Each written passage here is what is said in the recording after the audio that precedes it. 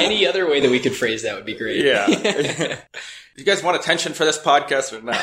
Oh.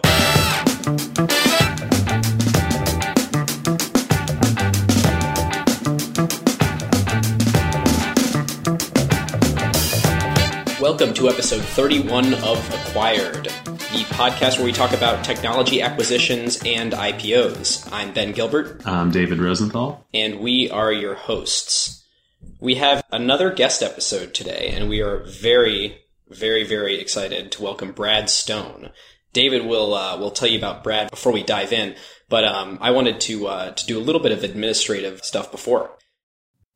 All right, well, David, this is the perfect time to talk about one of our favorite companies, Statsig. Yes. When we had VJ on ACQ2 earlier this year, they were already a pretty impressive kind of Series B stage startup with a killer team and early product market fit.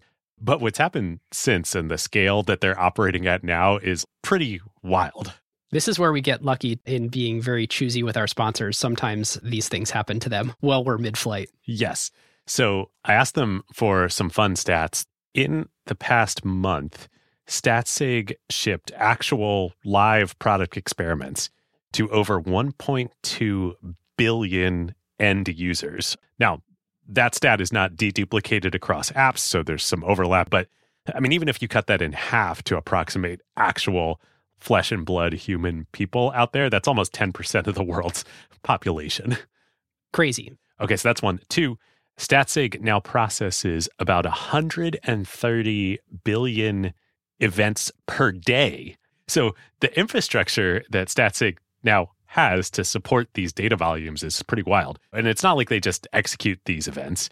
They then take all the data from them, run huge statistical jobs across the whole corpus to compute the experiment results that their customers are running. It is just wild. It's funny, I hadn't thought to make this comparison until right now. So you said 1.7 million events a second.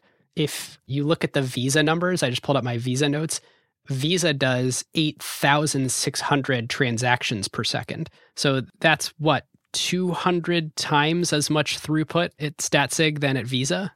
On the customer side, Statsig added arguably almost all of the most important AI companies in the world this year, including Microsoft, Atlassian, Anthropic, along, of course, with regular old companies like Notion and UiPath and Lattice and Brex and friends of the show Rec Room. The team also kept shipping super fast.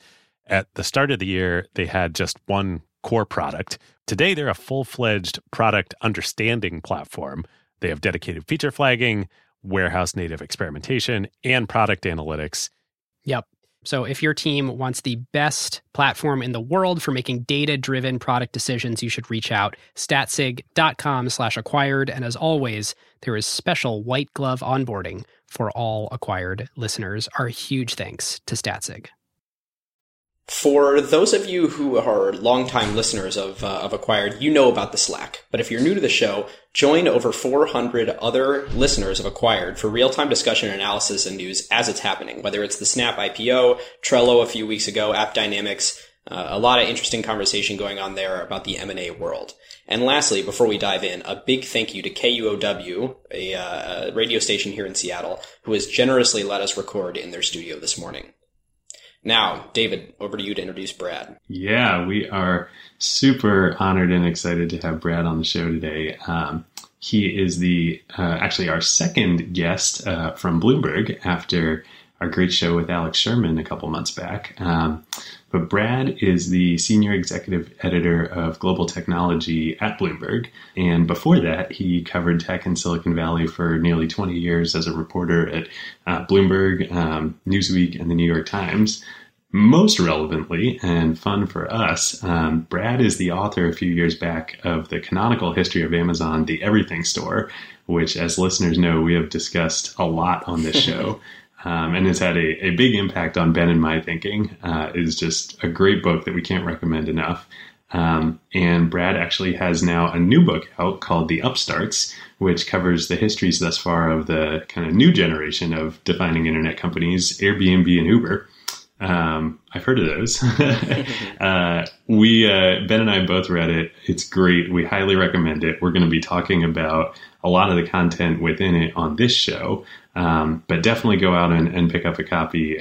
If you like this show and history and analysis of kind of waves of technology companies, you're going to love this book. So thank you, Brad. We're super excited to have you here. Thanks, guys. Yeah. And for listeners, in my kind of typical style, I, knowing we were interviewing Brad this morning, just finished the Upstarts last night. And, I loved it. I mean, it's truly, I talked a lot about the Everything Store on the episode with Tom Alberg, but really the spiritual successor to that Amazon book. And it's interesting how, it really is the next generation of a lot of the sort of same mentality and tactics, in Uber that, and to a lesser extent Airbnb, but in Uber that, we saw on Amazon. Thank you. Yeah, it's hard to follow up the story of Amazon because there's really nothing like it. And, so somewhere along the journey of trying to find what was next, they decided, okay, maybe there isn't a follow up. Maybe you can look at a kind of wave of companies and a defining moment in Silicon Valley. And that's kind of how I stumbled on this sort of dual profile. Very cool. Yeah, it's great. So today, we're going to talk about something that, a merger that probably a lot of our readers know happened recently, but hasn't gotten nearly, I think, enough press in the Western world, at least. And what press there has really been thanks to Brad. He's been the foremost reporter on this. And that's the merger that happened last fall between Uber and Didi Chuxing I hope I'm pronouncing that right. I may be butchering it. In China, this is a wild story, and there's so many lessons here that I think all of our listeners can take away, and we're really, really glad to have Brad here to tell it with us. So I'm gonna tell the story along the way, but definitely want to credit Brad. It's his story that he did the reporting on. So with that, I'm going to dive in. So we pick up the story in 2012. Uber's kind of already become a pretty meaningful household word, at least in the U.S., and is starting to expand internationally. They've gotten word that there's this company in London called Halo, which started with the black cabs in London, has had a lot of success there, and is plotting to come into the U.S. and threaten Uber here. So in response, and Brad talks a lot about this in the book, Uber mounts a really aggressive international expansion campaign. And at the same time, Lyft and Sidecar have really pioneered true ride sharing in the U.S., not just the black car, limo and livery drivers that Uber started with, but true ride sharing where anyone can drive. Uber's responded with UberX, and kind of the world is now realizing that the market for ride sharing is orders of magnitude bigger than anyone thought. Yeah, and David, it's worth kind of noting there that in today's world where we all take Uber X's everywhere, or that's the most common say when I'm going to take an Uber, it's an Uber X. Uber did not pioneer ride sharing. I mean, in fact, they were reluctant to embrace it. Travis spent a lot of early 2013 trying to get Lyft and another company, Sidecar, shut down in California because he saw it was a disruption and he thought it was illegal. And when the California PUC didn't do anything, that's when he embraced UberX wholeheartedly. If you can't beat them, join them. Exactly. I think that's kind of Uber's motto, right?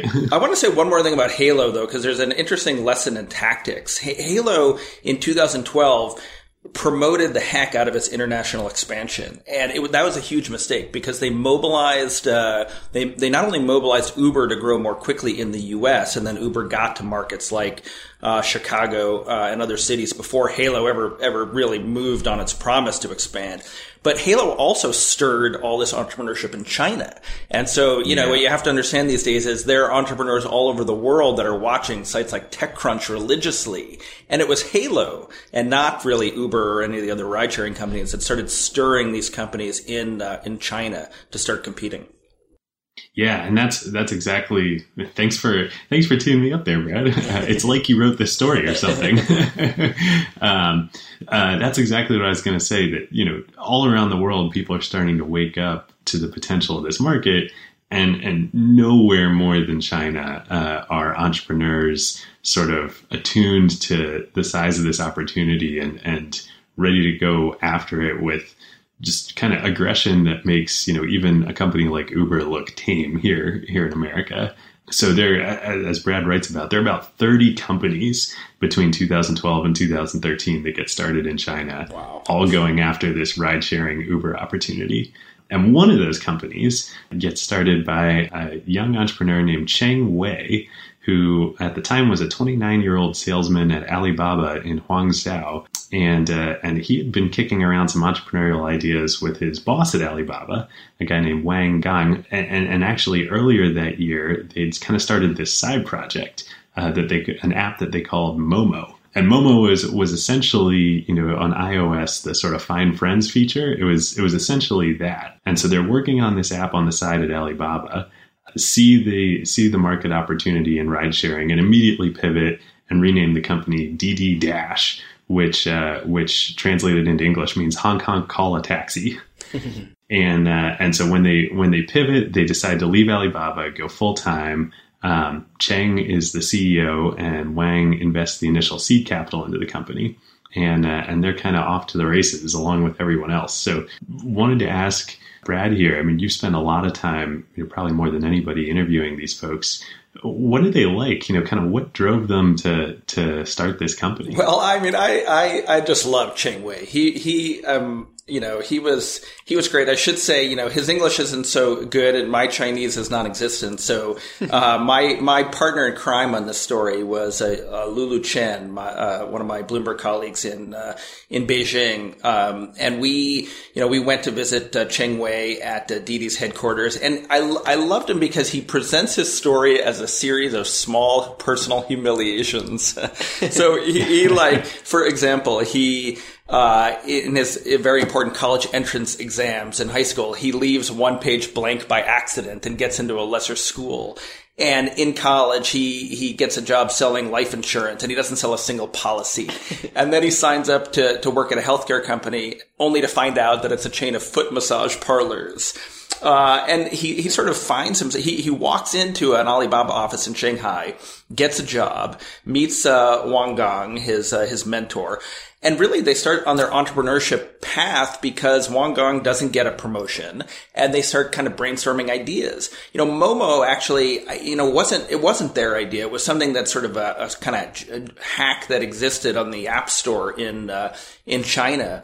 And they sort of realized the power of GPS and the potential to do things like a Halo in China, taxi hailing app.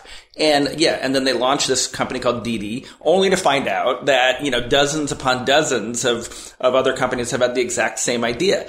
So here you've got this young kind of whippersnapper in Cheng Wei. Wang Gang, we spoke to on the phone.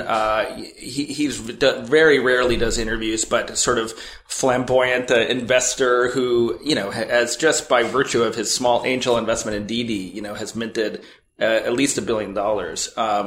And, it was these guys they had nothing, and it was 30 is the number of companies that launched. There may have been hundreds that spun up to address this opportunity in Beijing at the beginning of 2012. So, the odds were against them. But I think, as we'll talk about, there was, they had some experience in the industry and knew what it took to succeed in China. And Brad, I think you pointed out in your book that it was roughly the American equivalent of $100K that he put into Didi as his little angel. A pretty good investment. Kind of on par with Sequoia's $600K into Airbnb a few years earlier that you also cover in the book. I'm also struck by both the similarities between Travis Kalanick and Cheng Wei, in terms of their histories and their failures in the past. These were, neither of them when they started these companies were household names, far from it, but also like the complete opposite in terms of their outward personalities. Like it must have been, did that come through? And as you were talking to both of them, like, this sort of underlying sort of drive that they have that I suspect has in many ways been motivated by their past failures, but just contrasted with these wildly different surfaces. I think that this is a cultural thing. It's funny because I was recently telling some of my colleagues in in Asia that we need to stop describing internet CEOs and founders as humble. But I think like they're all trying to present a humble veneer, that there's just kind of cultural value in doing that. Whereas, in the US, somebody like Travis is doesn't hesitate to be presented or to present himself as extremely aggressive, right? Mm-hmm. Of course, Travis did that over the first few years.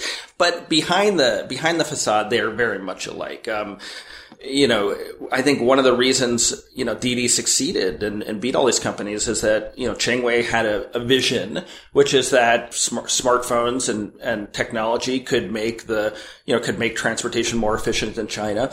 But along with that idealism, there was a ruthlessness to go and pursue that goal, to kind of, like everywhere else in the world, ride hailing, was quasi legal in China, and yet nevertheless, he sent those early employees, to cities to go and launch without permission. And in some places they were shut down. And then, he nevertheless kind of persevered. And that's kind of what it took in this industry, a relentlessness in the approach. In thinking about that perseverance and that relentlessness, as you meet with the founders of Didi, the founders of Uber, founders of Amazon, do you get the sense that when you talk to these people in person, there's something about them that's just different than other people, that this relentlessness and this kind of ruthlessness, that sort of thing could be predicted? Like, are they the inherent forces of nature that set them apart from other people? Or, what is it about them? That's the big question. I mean, first of all, I wouldn't put anyone else in the category of a Jeff Bezos, right? Because he stands alone and had the vision before anyone, that the internet was going to change the world and bet so heavily on it, and then had years of people thinking that, Amazon was really just a boring retailer. I don't know that the Ubers and the Didis of the world have suffered the way that, Amazon and its employees suffered for many years. I think in terms of Cheng Wei, probably what marked him and his story is that, he, and I'm sure we'll get to this, like had great people around him, mm-hmm. and then was able, the dynamics of the Chinese market are so unique that the Didi's smartest move very early on was to hook into Tencent. And when they did that, everything became possible. To pick up the story there, I think what's striking reading the book and hearing about the early days of the ride-sharing competition in China is it makes the Uber Lyft fight that we think is so ugly and distasteful here in the States. It makes it look like kids in a sandbox, right? Like these 30 companies were just brutal to each other, and in particular, they all started raising large amounts of money.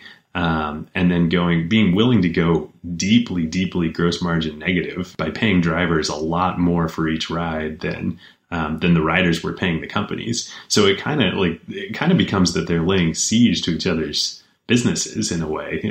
This is war. And one of the ways that they start raising money is from the big three internet companies in China, and Didi Dash is actually the second one. They raise money from Tencent, but before that, their competitor Kuade raises money from Alibaba, which of course is Cheng Wei and Wang Gang's former employer. Brad, you talked to all these guys, like, what was going on? Right. Well, I think when Kuai went and raised money from Alibaba, it was definitely a blow to the Didi guys, because that's their alma mater, and that's their Alibaba, obviously the e-commerce giant in China. So I think that there was a moment of almost panic, that Alibaba had placed its bet. It was on Kuai, and as a result, Wang Gang, the investor and Cheng Wei's mentor, his next call was to Tencent. Now, as it happened, and it was probably difficult to see in 2012, but, Tencent has this social network, / messaging platform called WeChat that is, which was, of course, QQ before that, right. On the desktop. And this was like, sometimes it's better to be lucky than good, right? I think that's right. And I think, the big moment for this industry, so Kuai and Didi start to emerge by virtue of the investments of Tencent and Alibaba. Baidu is still sitting on the sidelines. And what happens at the end of 2013, beginning of 2014, and again, almost sort of lucky, is that over the Chinese New Year, WeChat integrates Didi as a way, and there's a product called Red Envelope or Red Package, and it's basically a way for Chinese WeChat users to give each other small gifts. And the idea of giving somebody a gift on Didi, the gift of a ride, kind of takes off. And both Tencent and Alibaba, the sponsors of these ride-sharing companies, realize, that the next battlefield in this long-standing war between the internet giants and China is going to be mobile payments. And that the taxi companies, the ride-hailing companies, are ways to spur payment value in mobile with mobile payments. And so they start to kind of use these two ride-sharing companies as proxies and funnel money, right off their balance sheet into these companies as a way to drive payment volume. And that is when Didi and Kuaidi start to just take off on steroids, not only growing very rapidly, but burning tremendous amounts of money. Yeah, because this siege is continuing, and both the Alibaba and Tencent are pouring tons of money in, but other investors, are also venture firms and private equity firms also pouring in lots of money. I mean, it gets to be billions of dollars that these companies are burning just trying to subsidize rides to get big fast and beat the other one, right?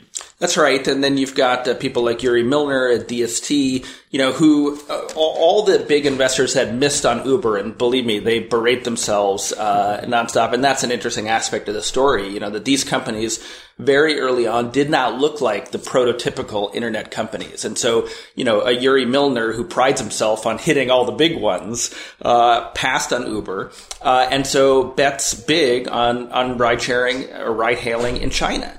And so, makes an investment in Didi and then kind of sees this destructive war playing out between these two indigenous Chinese ride hailing companies.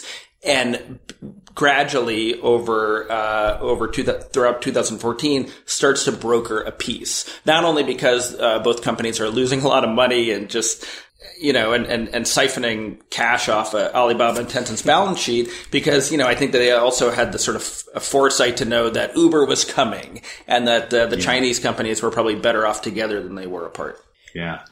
It's interesting thinking about the big three in China. They're investment firms. They're their own business. And in America, or in the US, we tend to have, there's corporate venture, but you don't have Facebook invested in them, so, Google needs to go invest in someone else. Those corporations just buy companies, right? And then they subsume them into their offering. But we don't really have this, first tier of funding is kind of corporate venture like there is going on in China. Well, the funny thing, we can make an interesting juxtaposition with Google and Uber, because Google Ventures invests in Uber. It's their biggest investment ever. Mm-hmm. And then they start competing with Uber, right? They roll out a ride sharing, they start talking about the ride sharing service, but they scare Uber into thinking that maybe Uber will be a competitor. Mm-hmm. And, and relations between the two companies are strained. Whereas, Tencent invests in Didi mm-hmm. and doesn't ever compete with it. And, and as a result, it's interesting. It's a different model. I think maybe sort of smart, that kind of Tencent knows that is not in its core competency. Yeah. Well, it also feels like, to an outsider perspective, it feels like these big three Chinese internet companies are willing to sort of more directly exercise their influence in the market there. If that's the right way to put it, than the internet companies are in the US. It's really hard to imagine Google or Facebook sort of giving preferential treatment to, if Facebook started giving preferential app installs to, one ride sharing app over another, or one, other form of company over another, I can't imagine that going well here. You're right. That's a great point. And, not only, and we'll get to this, but not only was Tencent prioritizing Didi on WeChat, but when Uber comes into China, it starts blocking Uber from WeChat. Yeah. So I think that's a good point. I think that there would be some regulatory or antitrust scrutiny if Google was to play favorites in the way that Tencent and Alibaba did in China. Yeah. So Yuri Milner kind of comes in, brokers this peace between Didi and Kuaidi, and they know Uber's coming. Didi ends up, quote unquote, winning the battle. They get 60% of the combined company. Cheng Wei stays on as CEO of the company. And I just want to sort of step back for a minute here and talk about, this is 2 years after these companies were founded. So they go from getting started, inspired by Halo, not Uber, having this sort of wide playing field, and then a bloodbath emerges. The big internet companies get involved. They raise and burn billions of dollars, and like 700 days go by. I mean, the pace is just like blistering. Well, and one funny thing from the book, there were moments of like just technical meltdown for these companies, and they mythologize these periods within the company. I think they call one 7 days, 7 nights, where they worked so hard to prop up the infrastructure that one of the engineers had to go to the hospital because his contact lenses had become sealed to his eyeballs. Oh my God. So that kind of tells you how hard and how fast they were moving at the time. Yeah.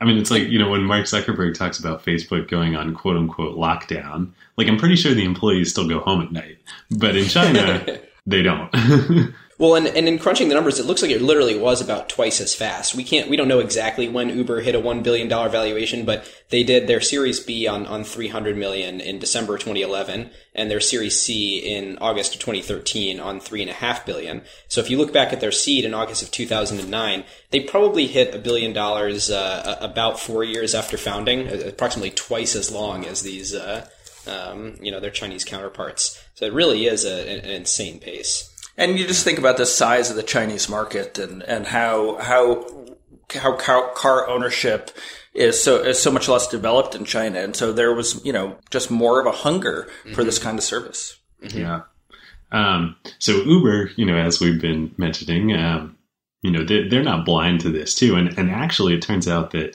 Uber had this kind of like small sort of clandestine presence in China since 2013. There's a story that Travis and a few other Uber executives go over to China, and Travis sort of famously, calls back to headquarters in San Francisco and says like, hey, like I need you guys to tweak the tech so that like we can, like, we're going to go out here, our executives sign up a few drivers and just like run some tests here in China.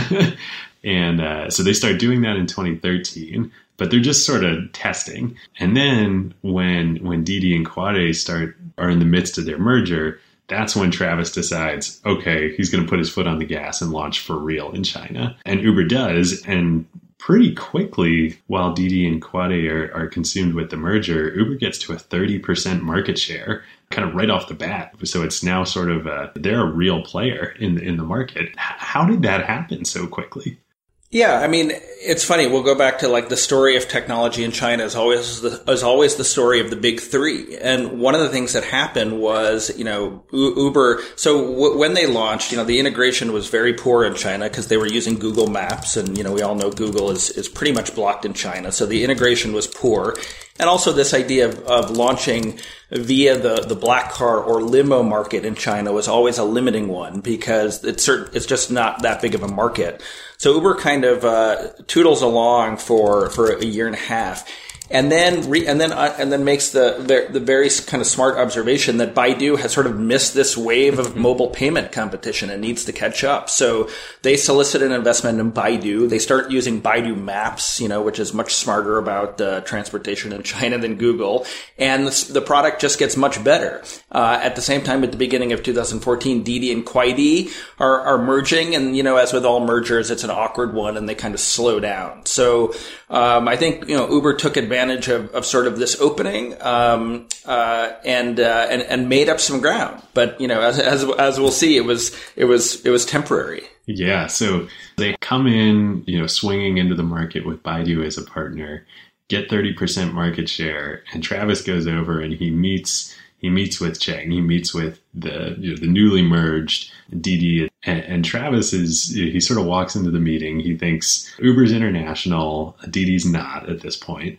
Travis is convinced the better product, the better technology. They have Baidu Maps, which are the best maps in China, and he essentially offers to acquire Didi. He frames it as an investment. He wants to invest in Didi, but he wants a 40% stake, and this is really, to my mind at least, seems like he's trying to say like, hey, I'm just going to take you guys out on the cheap. And Cheng and Didi reject this offer. And Brad, you write a lot about this meeting. Sort of what happened there? Well, I mean, I think, Travis kind of met his match. One of the things that happens at this meeting is, Ching Wei stands up and on a whiteboard kind of charts Uber's growth since 2010. And then, with another fever line, charts Didi's growth since 2012. And the lines intersect and he projects that Didi will be larger than Uber, primarily because the market in China is so much larger. And then there's all sorts of funny little maneuverings here at this meeting, and one of the Uber executives were wondering whether the food that they had been served at the meeting was deliberately bad as a kind of strategic maneuver, but it wasn't. I think it was actually just a bad lunch. But so there's you're a royal taste tester. It's like the Middle Ages here. All right, there's a lot of maneuverings here behind the scenes, but I think that to their credit, the Didi executives, and at this point, Jean Liu, an executive from Goldman Sachs, she's either advising Didi at this time or has joined really as Cheng Wei's partner. And I think there's a belief that that as with so many other markets in China, the local player will be able to prevail. There's a lot of sort of kind of fierce pride, I think, in the Chinese internet market that that they can hold their own. And it's funny because I contrast that with the attitude in Europe where we really don't see that. And so as a result, Travis and his bid to acquire Didi very early on was rejected, and they resolved that they're going to fight it out in the marketplace.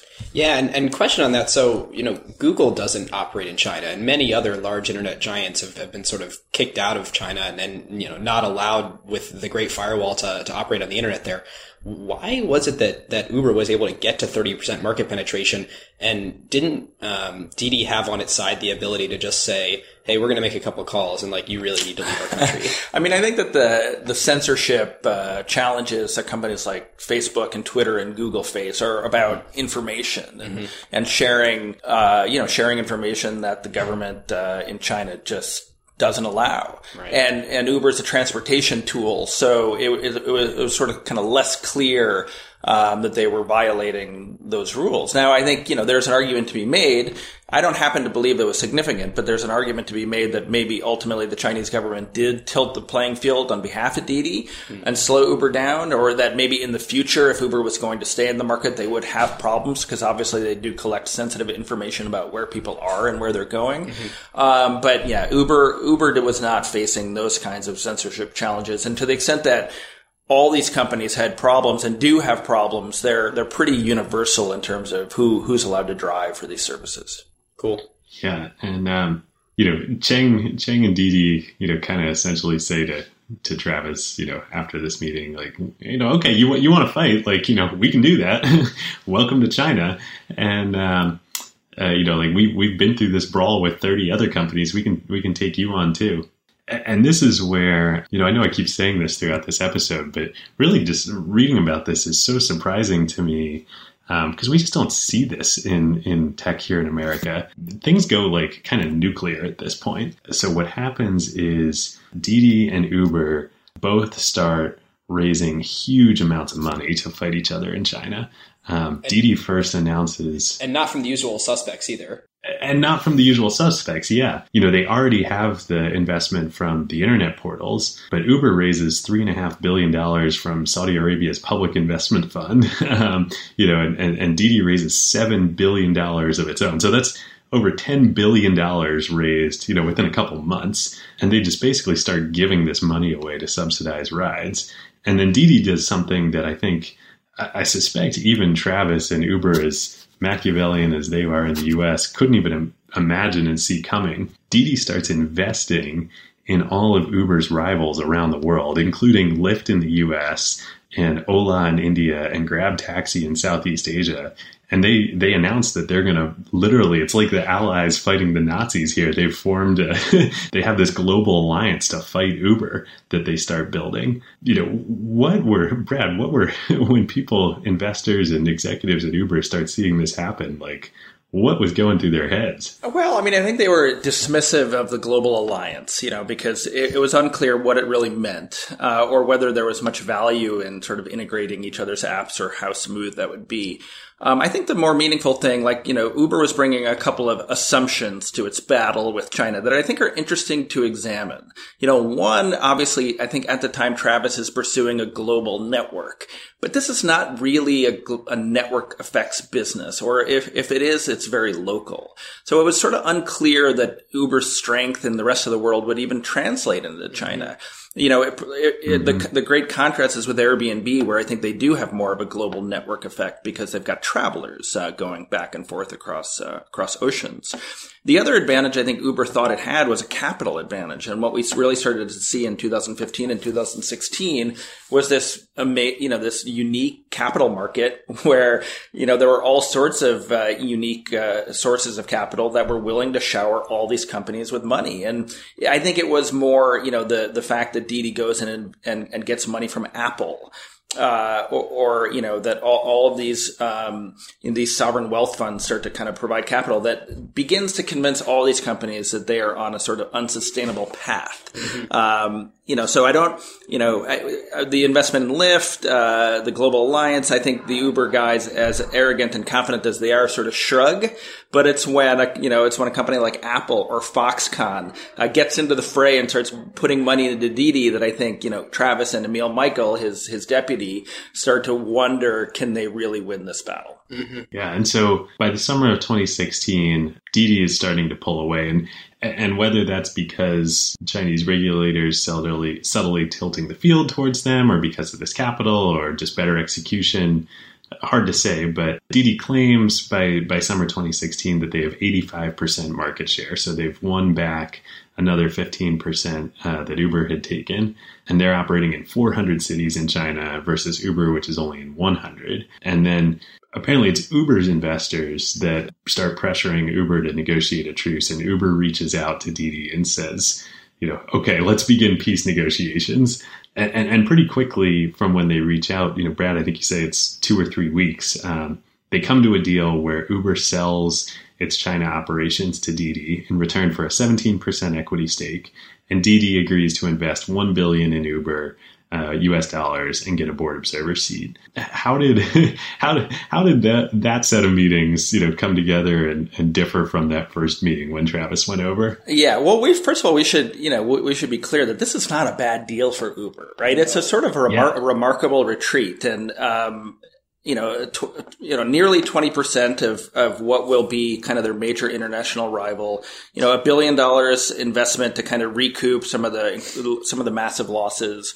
I think at this point, this was a very respectful set of negotiations, primarily between Jean Liu, of Didi, and Emil Michael, from Uber, culminating in this, as I depict in the book, this kind of famous a drinking session between Cheng Wei and Travis in Beijing over the summer of 2016, where they're drinking baijiu, and Cheng Wei was sort of hilariously dismissive of Travis's drinking abilities. But of course, baijiu is not for the faint of heart.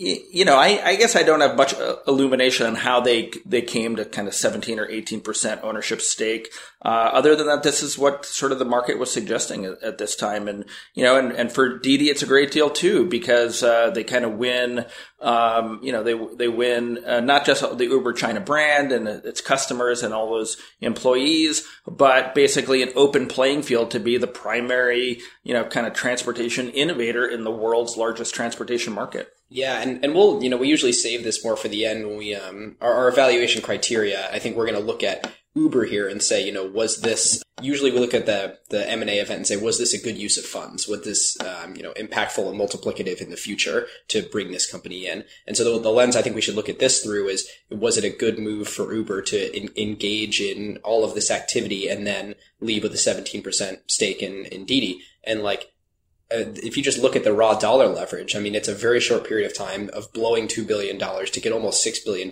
in value of, present dollars. And, the hope is you make that investment and that Didi continues to grow in value in China. And you raise a great point. One of the best markets in the world, or the best market in the world, the biggest market in the world, should get remarkably bigger than Uber itself. So I think it was a good deal for Uber, and I'll give 2 reasons, but I'm curious to hear what you guys think. One, and Uber may not have known this, but the regulatory environment in China was about to change for all the ride-sharing companies. And a lot of the big cities have now said it is illegal to drive for these companies if you don't live in the city.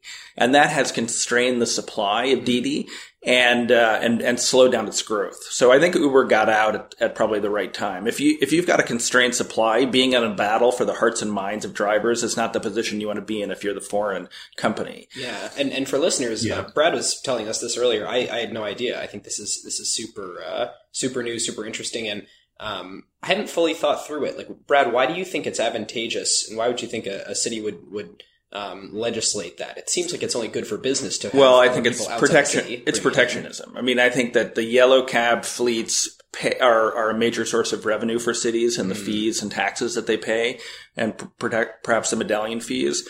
And so I think that's one reason. I think they've kind of tipped their fingers on the scale, as the taxi companies have done all around the world. And then I think the second reason is there's a rational argument around traffic and congestion, and obviously all the Chinese cities struggling with it mightily. That might be a little bit of a cover story for just protectionism. And of course, the pendulum may shift. But I think for now, Didi is kind of fighting that regulatory battle, and they've restructured their company a little bit to put more emphasis on some of their chauffeured offerings and their commuting alternatives like buses. I think the other thing that happened, and the reason why this was a smart deal probably for both companies, is it became very clear over the last 2 years that this market was about to undergo a major pivot into driverless car technology. And so it really doesn't make a lot of sense to go waging a war and spending a battle for a market that is going to be changing very quickly. And now both Didi and Uber are spending a lot of that money that they might have been spending on subsidies investigating the future. And I think that's a smart approach. Do you know if Didi is also working on a self-driving car offering? They are. Yeah, they've been trying to hire some folks, and they've got a team, and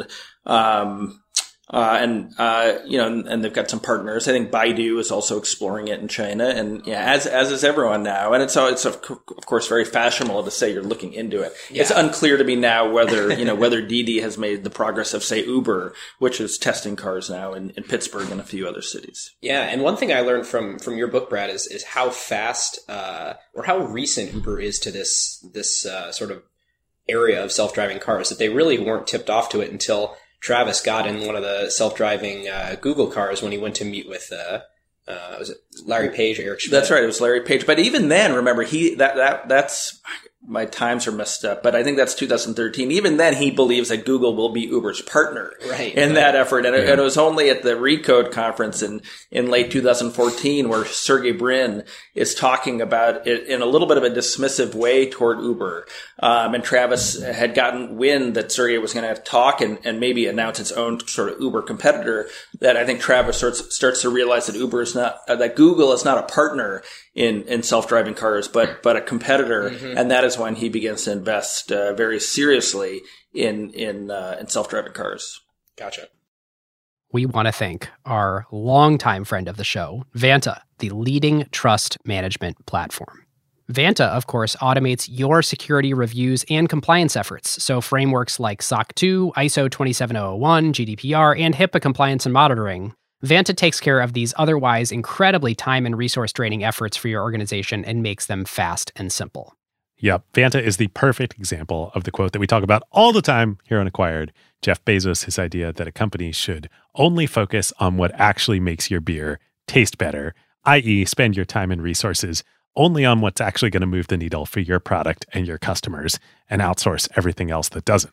Every company needs compliance and trust with their vendors and customers. It plays a major role in enabling revenue because customers and partners demand it, but yet it adds zero flavor to your actual product.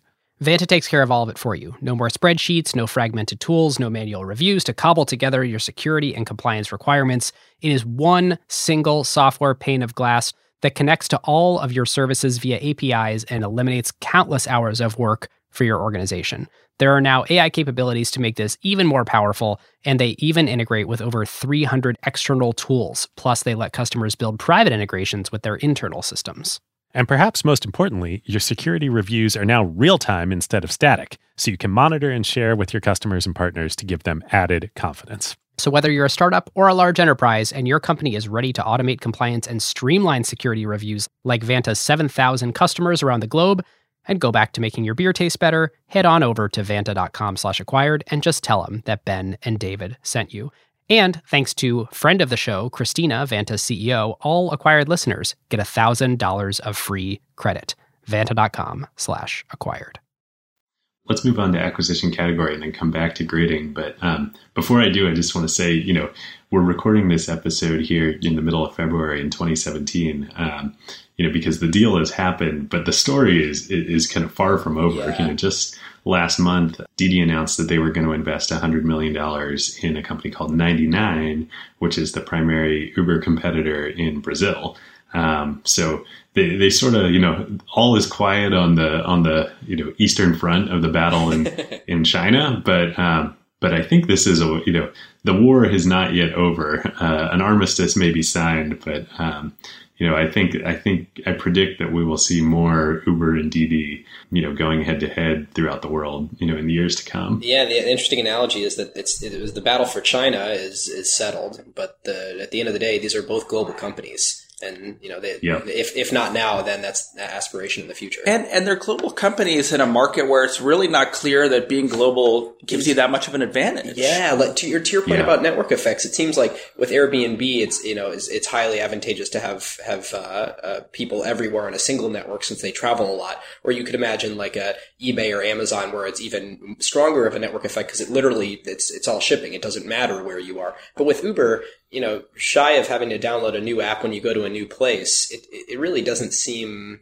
that strong. It seems like these pockets of network effects that better describe the service. Yeah, and there's a belief at Uber that kind of technology will make a difference and that they can move kind of learnings around the world, but it's just not clear to me. Like the continued strength of Lyft in a lot of U.S. cities, I think is indicative of maybe as long as you pick somebody up within 3 minutes, maybe nothing else matters. And Ola in India, knowing that market, knowing the cash habits of those people, knowing just how to press the buttons of city governments, or what to do in streets that are just utterly congested.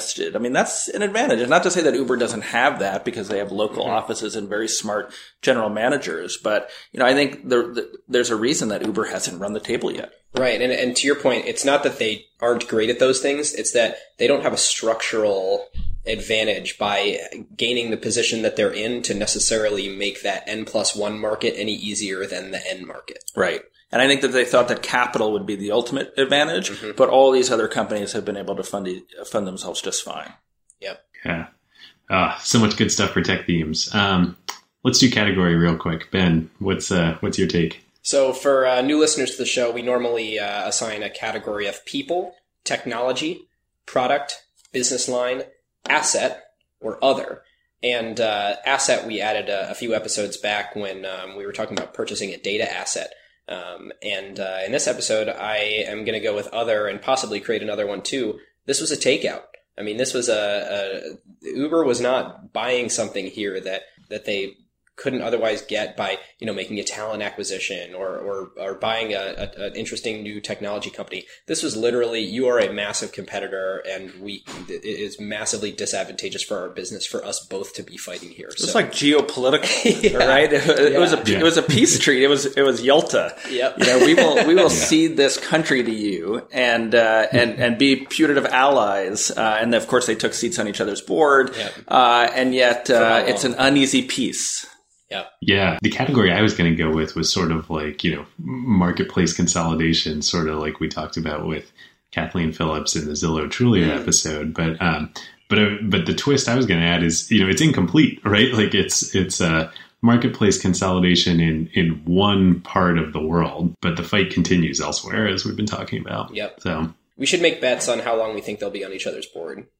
Yeah, they may. Who knows? For all we know, they're not even, or that was a little illusory to begin with. I mean, those were not voting seats as far as I understood it. So, and that's a heck of a long way to travel for a board meeting. Yep. So, that may have been optics. Yeah. So what would have happened otherwise? I mean, Brad, I'm curious for you. Like, if they kept fighting, like, how long could this have gone on?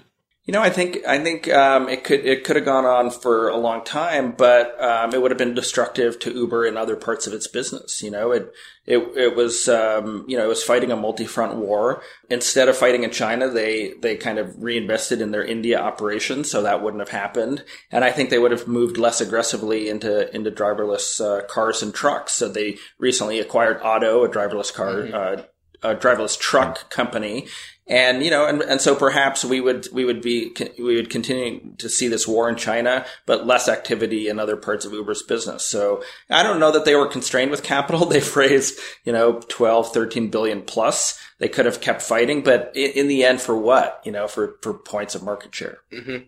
And another thing to factor in here is if they hadn't gone and spent a couple $1 billion in China, kind of waging that war, could they have focused on an earlier IPO? I mean, it's been 8 years now that Uber's been around, and they've gotten these capital. They went and aggressively raised capital from all sorts of different places to wage this war. Like, I don't know that they're mutually exclusive, but should they have IPO'd by now? What would have been the advantages of that?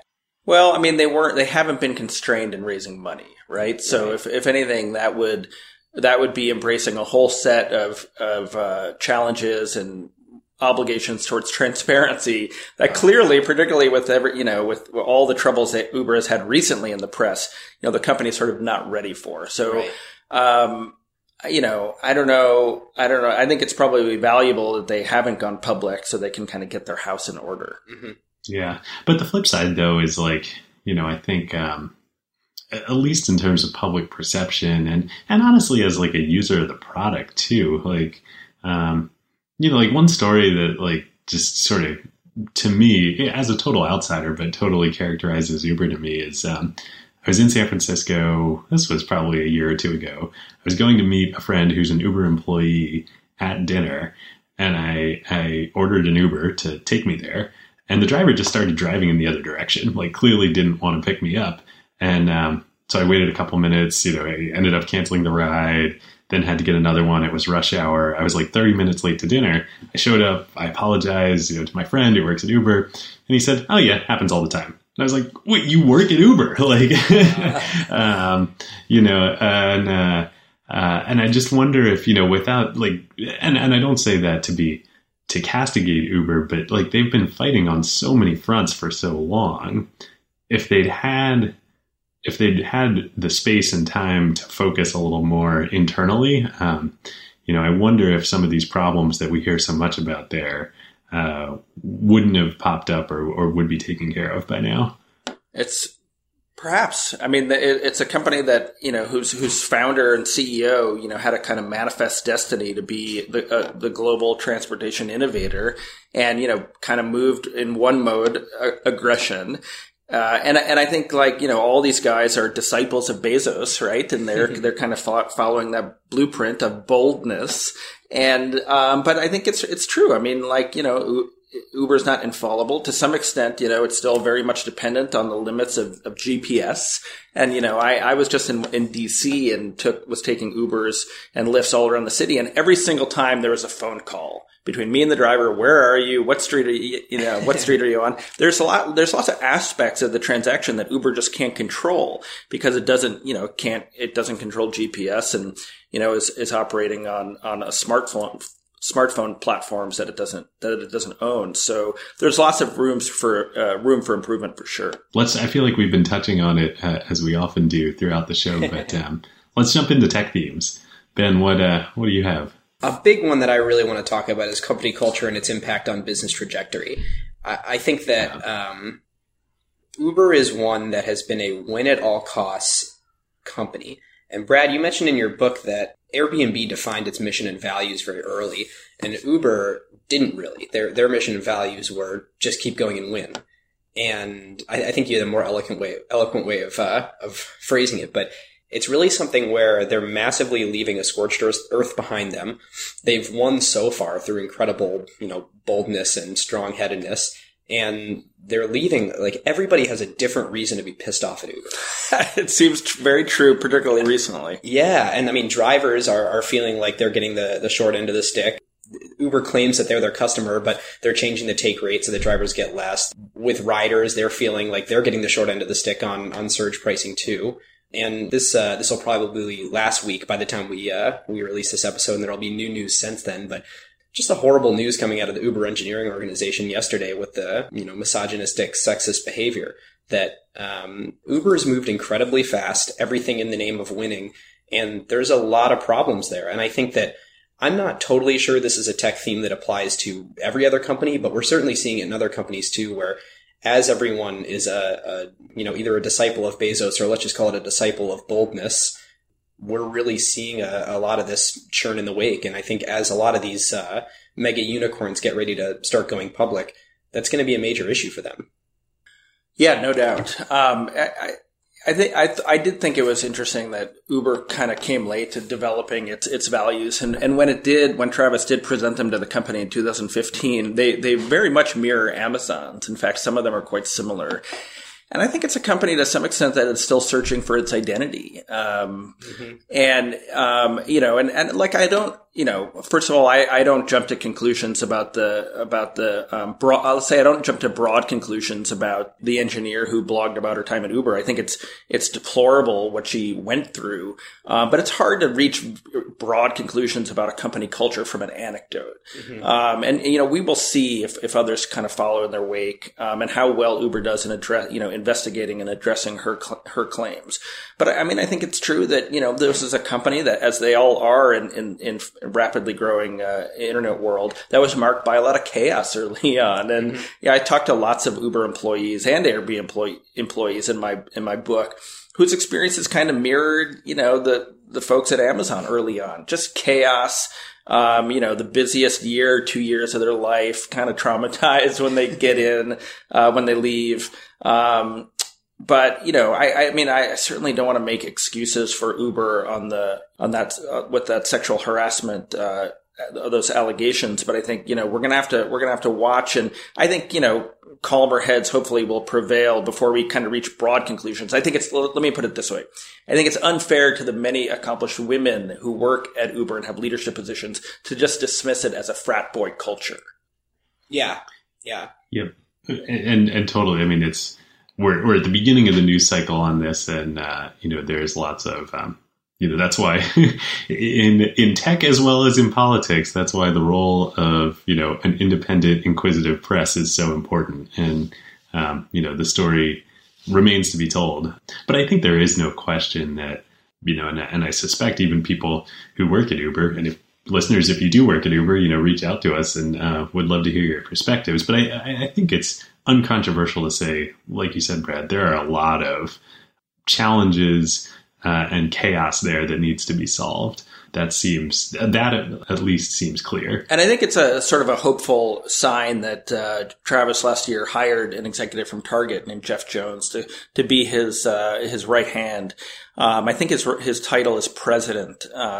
And one of Jeff's goals for 2017 was to address the rider community. We all know from being in this industry that two-sided marketplaces are hard, and from the very earliest days of eBay, you had sellers complaining or buyers complaining. It's just hard to balance the two. Airbnb's approach is clear. Like, they are kind of a host-driven community, and they started as hosts and they cater to their hosts. Uber is really a rider-driven community. The founders started out wanting classy rides around San Francisco.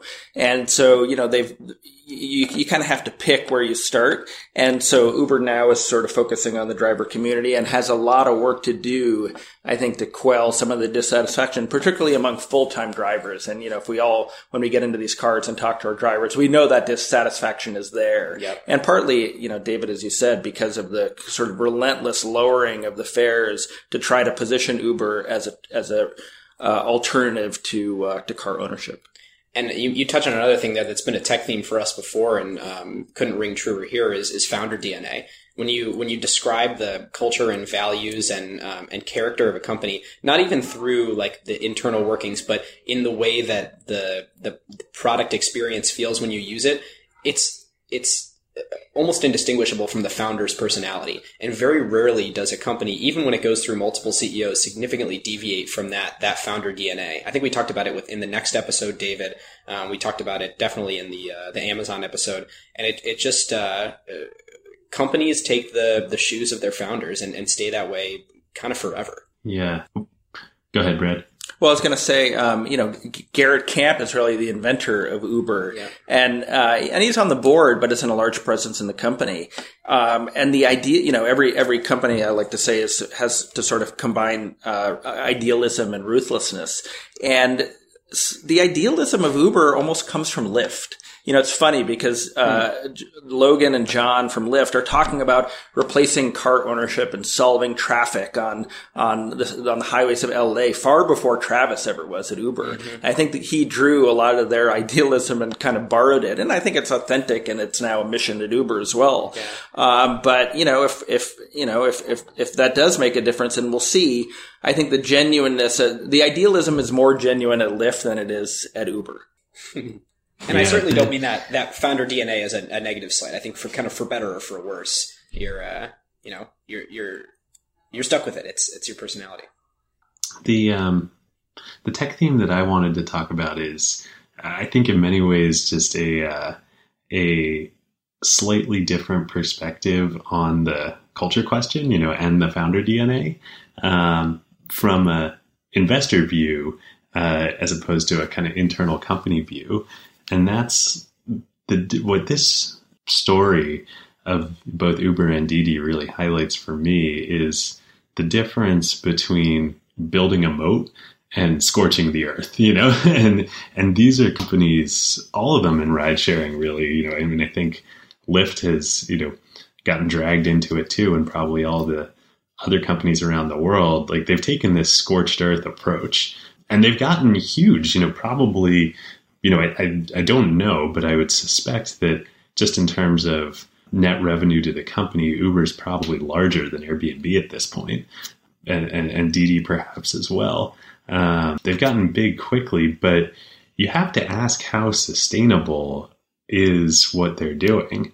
And I think at points along the way, it's clear through this story that Uber and others, thought perhaps capital raising was going to be a sustainable advantage and a moat that they could build, thought that driver density was going to be sustainable. Well, it turns out it's really easy for drivers to multi-home, and they do all the time, and I think about that versus as you juxtapose in the book, Brad, kind of Airbnb, and while what they're doing and what the market they're attacking looks very similar, I do think they've taken a much smarter approach to building a moat, and that's around, focusing on the community, things like a host could multi-home, but, by making reviews and trust and interaction between the community, the kind of focal point of the network, once you have 50 positive reviews on Airbnb, you're not going to spend much time on HomeAway because you're going to get so many more bookings. And that's, I think, something that the ride sharing companies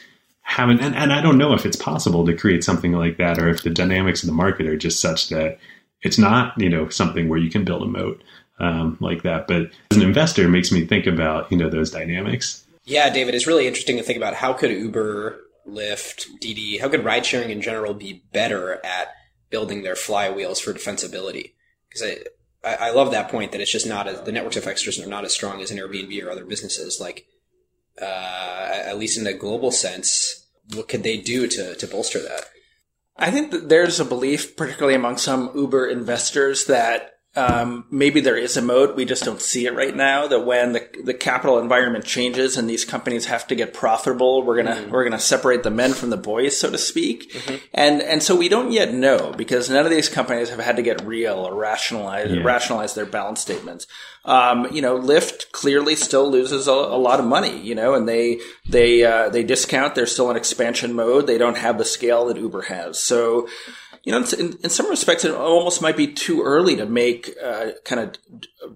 judgment on the value of these businesses. And there's ambiguity around driverless cars.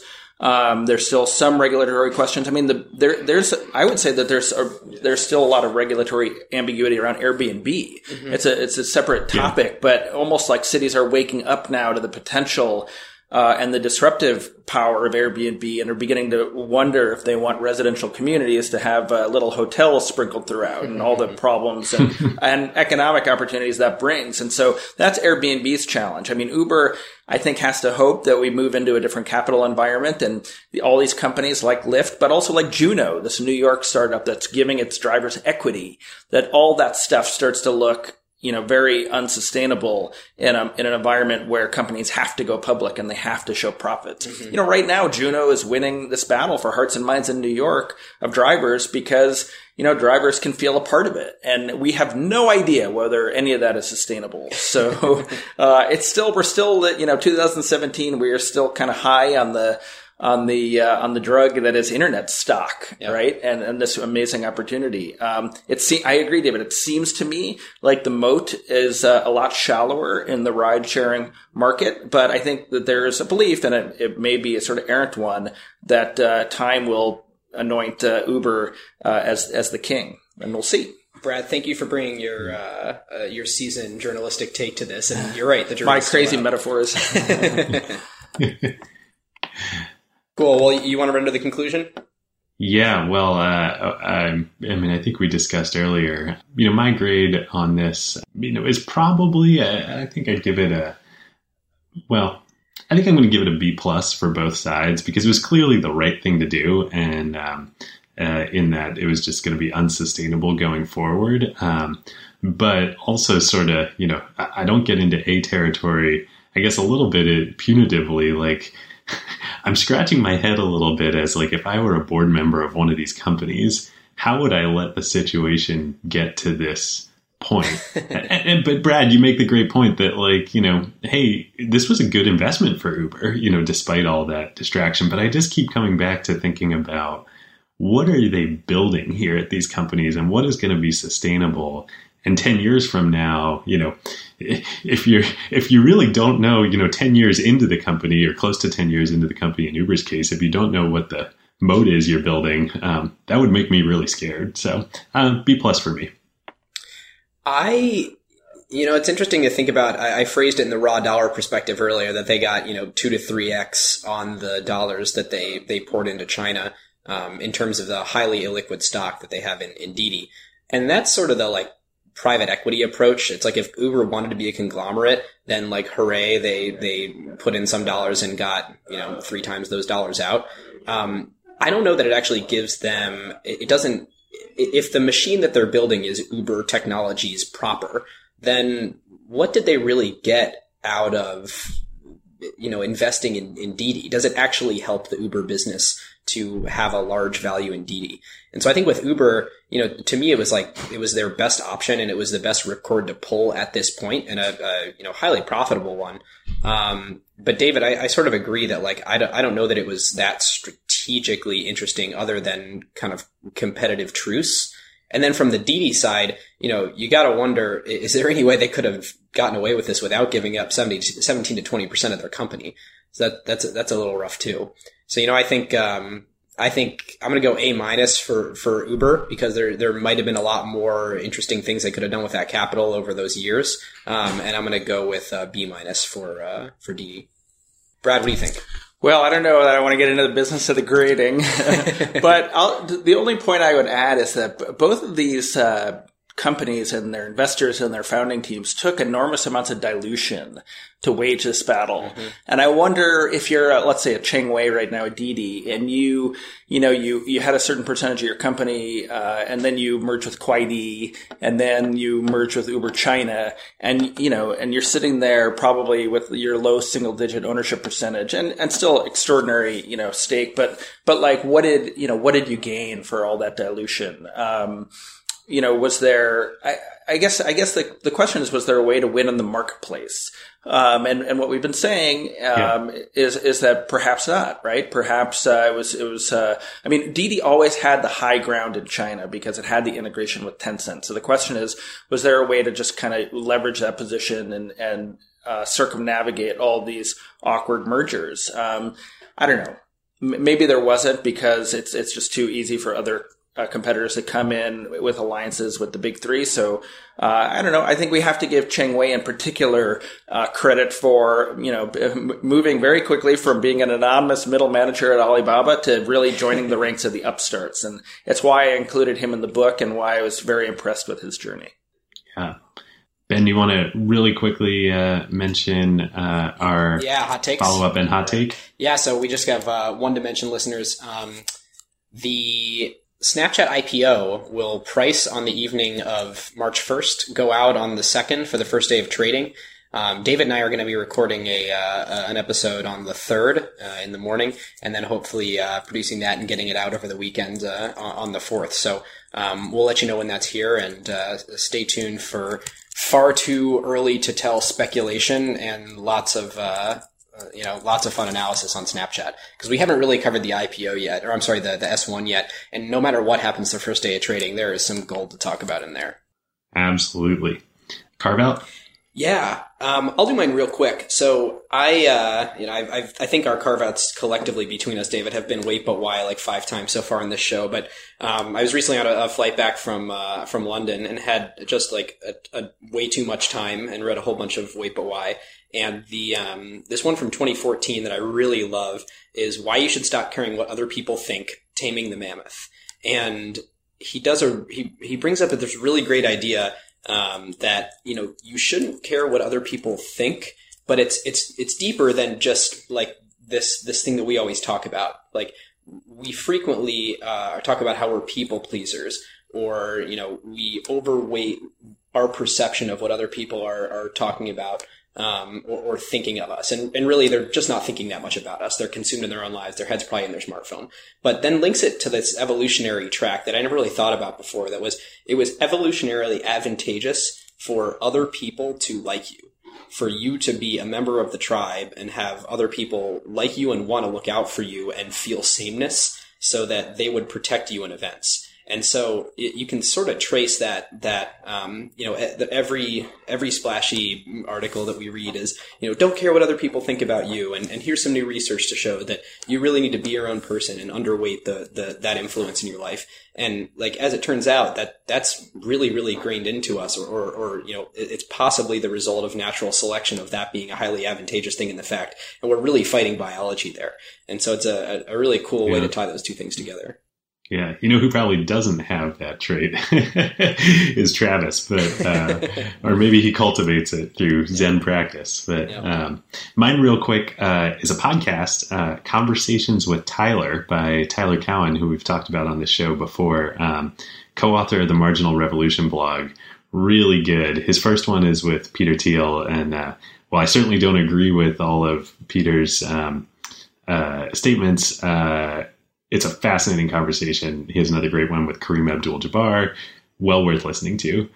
Brad, do you want to close it out with your recommendation for our listeners to listen to or perhaps read in the coming weeks? Sure. Aside from my own touting my own book, which naturally needs to be on you're welcome to recommend your own book. We recommend it. Well, thank you. So I will not do that, but I will say, and this is an easy one to recommend, but the book *Sapiens* by Yuval Noah Harari was seminal for so many people, and he's got a new book out that I'm just starting, but enjoying very much. Homo Deus, I think is how you pronounce it, A Brief History of Tomorrow, which, is him kind of looking at the future and automation and the future of humanity. And I just find his writing to be mesmerizing. I listened to the first book on Audible. I'm reading this one, but I might actually get the Audible. And he's just brilliant, and he puts everything in perspective. We can be so consumed with the daily ebb and flow of the tech industry. So to be able to step back and look at humanity in an epical time frame is why I just love his work. So he's got a new one coming out that everybody should read. Love it. This is a great time to tell you about one of our very favorite companies, Crusoe. So Crusoe, as listeners know by now, is a clean compute cloud provider specifically built for AI workloads. NVIDIA is one of their major partners, and literally Crusoe's data centers are nothing but racks and racks of A100s and H100s. And because Crusoe's cloud is purpose-built for AI and run on wasted, stranded, or clean energy, they can provide significantly better performance per dollar than traditional cloud providers. Yes, we talked about that on our ACQ2 episode with Crusoe CEO Chase Lockmiller. The other element that makes Crusoe special is the environmental angle. Crusoe, of course, locates their data centers at stranded energy sites. So think oil flares, wind farms that can't use all the energy they generate, etc., and uses that power that would otherwise be wasted to run your AI workloads instead. Yep. Obviously, it's a huge benefit for the environment and for customers on costs since Crusoe doesn't rely on the energy grid. Energy is the second largest cost of running AI after, of course, the price you pay NVIDIA for the chips. And these lower energy costs get passed on to customers. It's super cool that they can put their data centers out there in these remote locations where, quote unquote, energy happens, as opposed to the other hyperscalers such as AWS and Google and Azure, who need to build their data centers close to major traffic hubs where the internet happens because they are doing everything in their clouds. Yep. If you, your company, or your portfolio companies would like to use the lower cost and more performant infrastructure for your AI workloads, go to crusoecloud.com/acquired. That's CRUSOE cloud.com/acquired, or click the link in the show notes. Well, that's it for us. To close it down, I just want to say, if you want to join the Slack, we're there. Join us, 400 strong, and would love to bring you into the conversation.